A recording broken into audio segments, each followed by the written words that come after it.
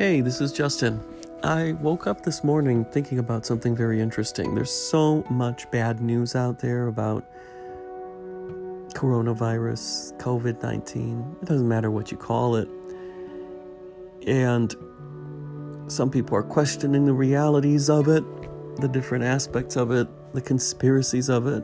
Other people are questioning those people and their sanity, validity, and the threat to life. But amid all of this, among all of these disparate views, I think we're losing sight of a very important fact, and that is that 98%, roughly, of humanity is good, with positive intentions, with love, with compassion, with care, and community spirit. Now, the captive media unfortunately distorts the stories and makes it appear that there are a lot more bad actors in the world than there really are. Now, I studied journalism for about 2 years, so the reason is simple. You gotta sell news stories, whether that's television, newspaper, magazine, print, digital, online, offline, it doesn't matter. They're selling the content. It reminds me of the story of a Canadian television program that focused strictly on good news, strictly on positive stories, strictly on uplifting things. And it was wonderful, but it didn't last. It was canceled very quickly in less than one season. Just didn't have the viewership. For some reason, people are attracted to the shocking, the alarming, and the bad news. Almost like the phenomenon of rubbernecking. Like when you see a car crash on the highway, you can't help but look at it. And it's not out of ill will. It's just part of human nature and what sells. But it isn't necessarily what's healthy. Are all your habits healthy? Probably not. And that's my point. So what I wanted to focus on today is what's actually good. This episode probably won't sell as much. But what is actually good?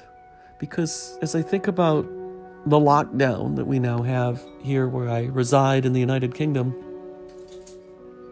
I also think about the fact that our local member of parliament, our MP, has organized a team of volunteers to help the vulnerable, the needy, the elderly with food drops, store runs, telephone calls for the lonely, whatever you're able to do. He's not the only one, though. My street has organized a WhatsApp group for exactly the same purposes, and also to keep connected during this time of isolation. These things are not exclusive to my community. These things are happening all over the world. And what one person can do, everyone can do. What one community can do, all communities can do. You can organize something like this. I am, for a certain group that I manage. What one community can do, your community can do. And it's not a question of ability or technology or a question of anything other than willingness. Because there's a way around it. Let's say you don't have a smartphone. Well, that's okay. 2 times, on 2 separate occasions, I received in my mailbox a small little piece of paper with the hashtag viral kindness on it. And it said a bunch of things. It was filled out. It was like a little teeny form with a name, a telephone number, and an offer of assistance, checking the boxes of what assistance that particular number or in person can offer. How amazing is that? Those are the true colors of humanity. Those are people showing their true colors. That is what people are really like. It's unfortunate that it takes this kind of situation to show that. We can do that every day. Why didn't we do that before? That's the true spirit of our community. Not all the garbage and malevolence that comes out during other times.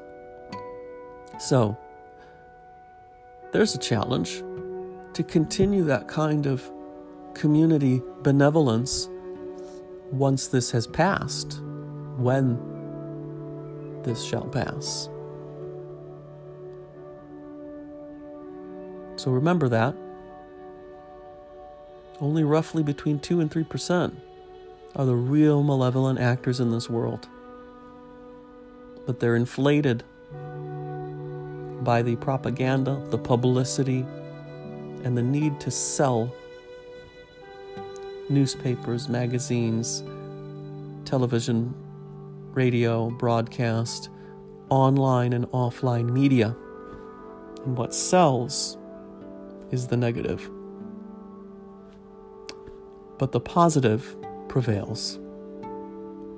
My love to you, wherever you are. Take care. Stay safe.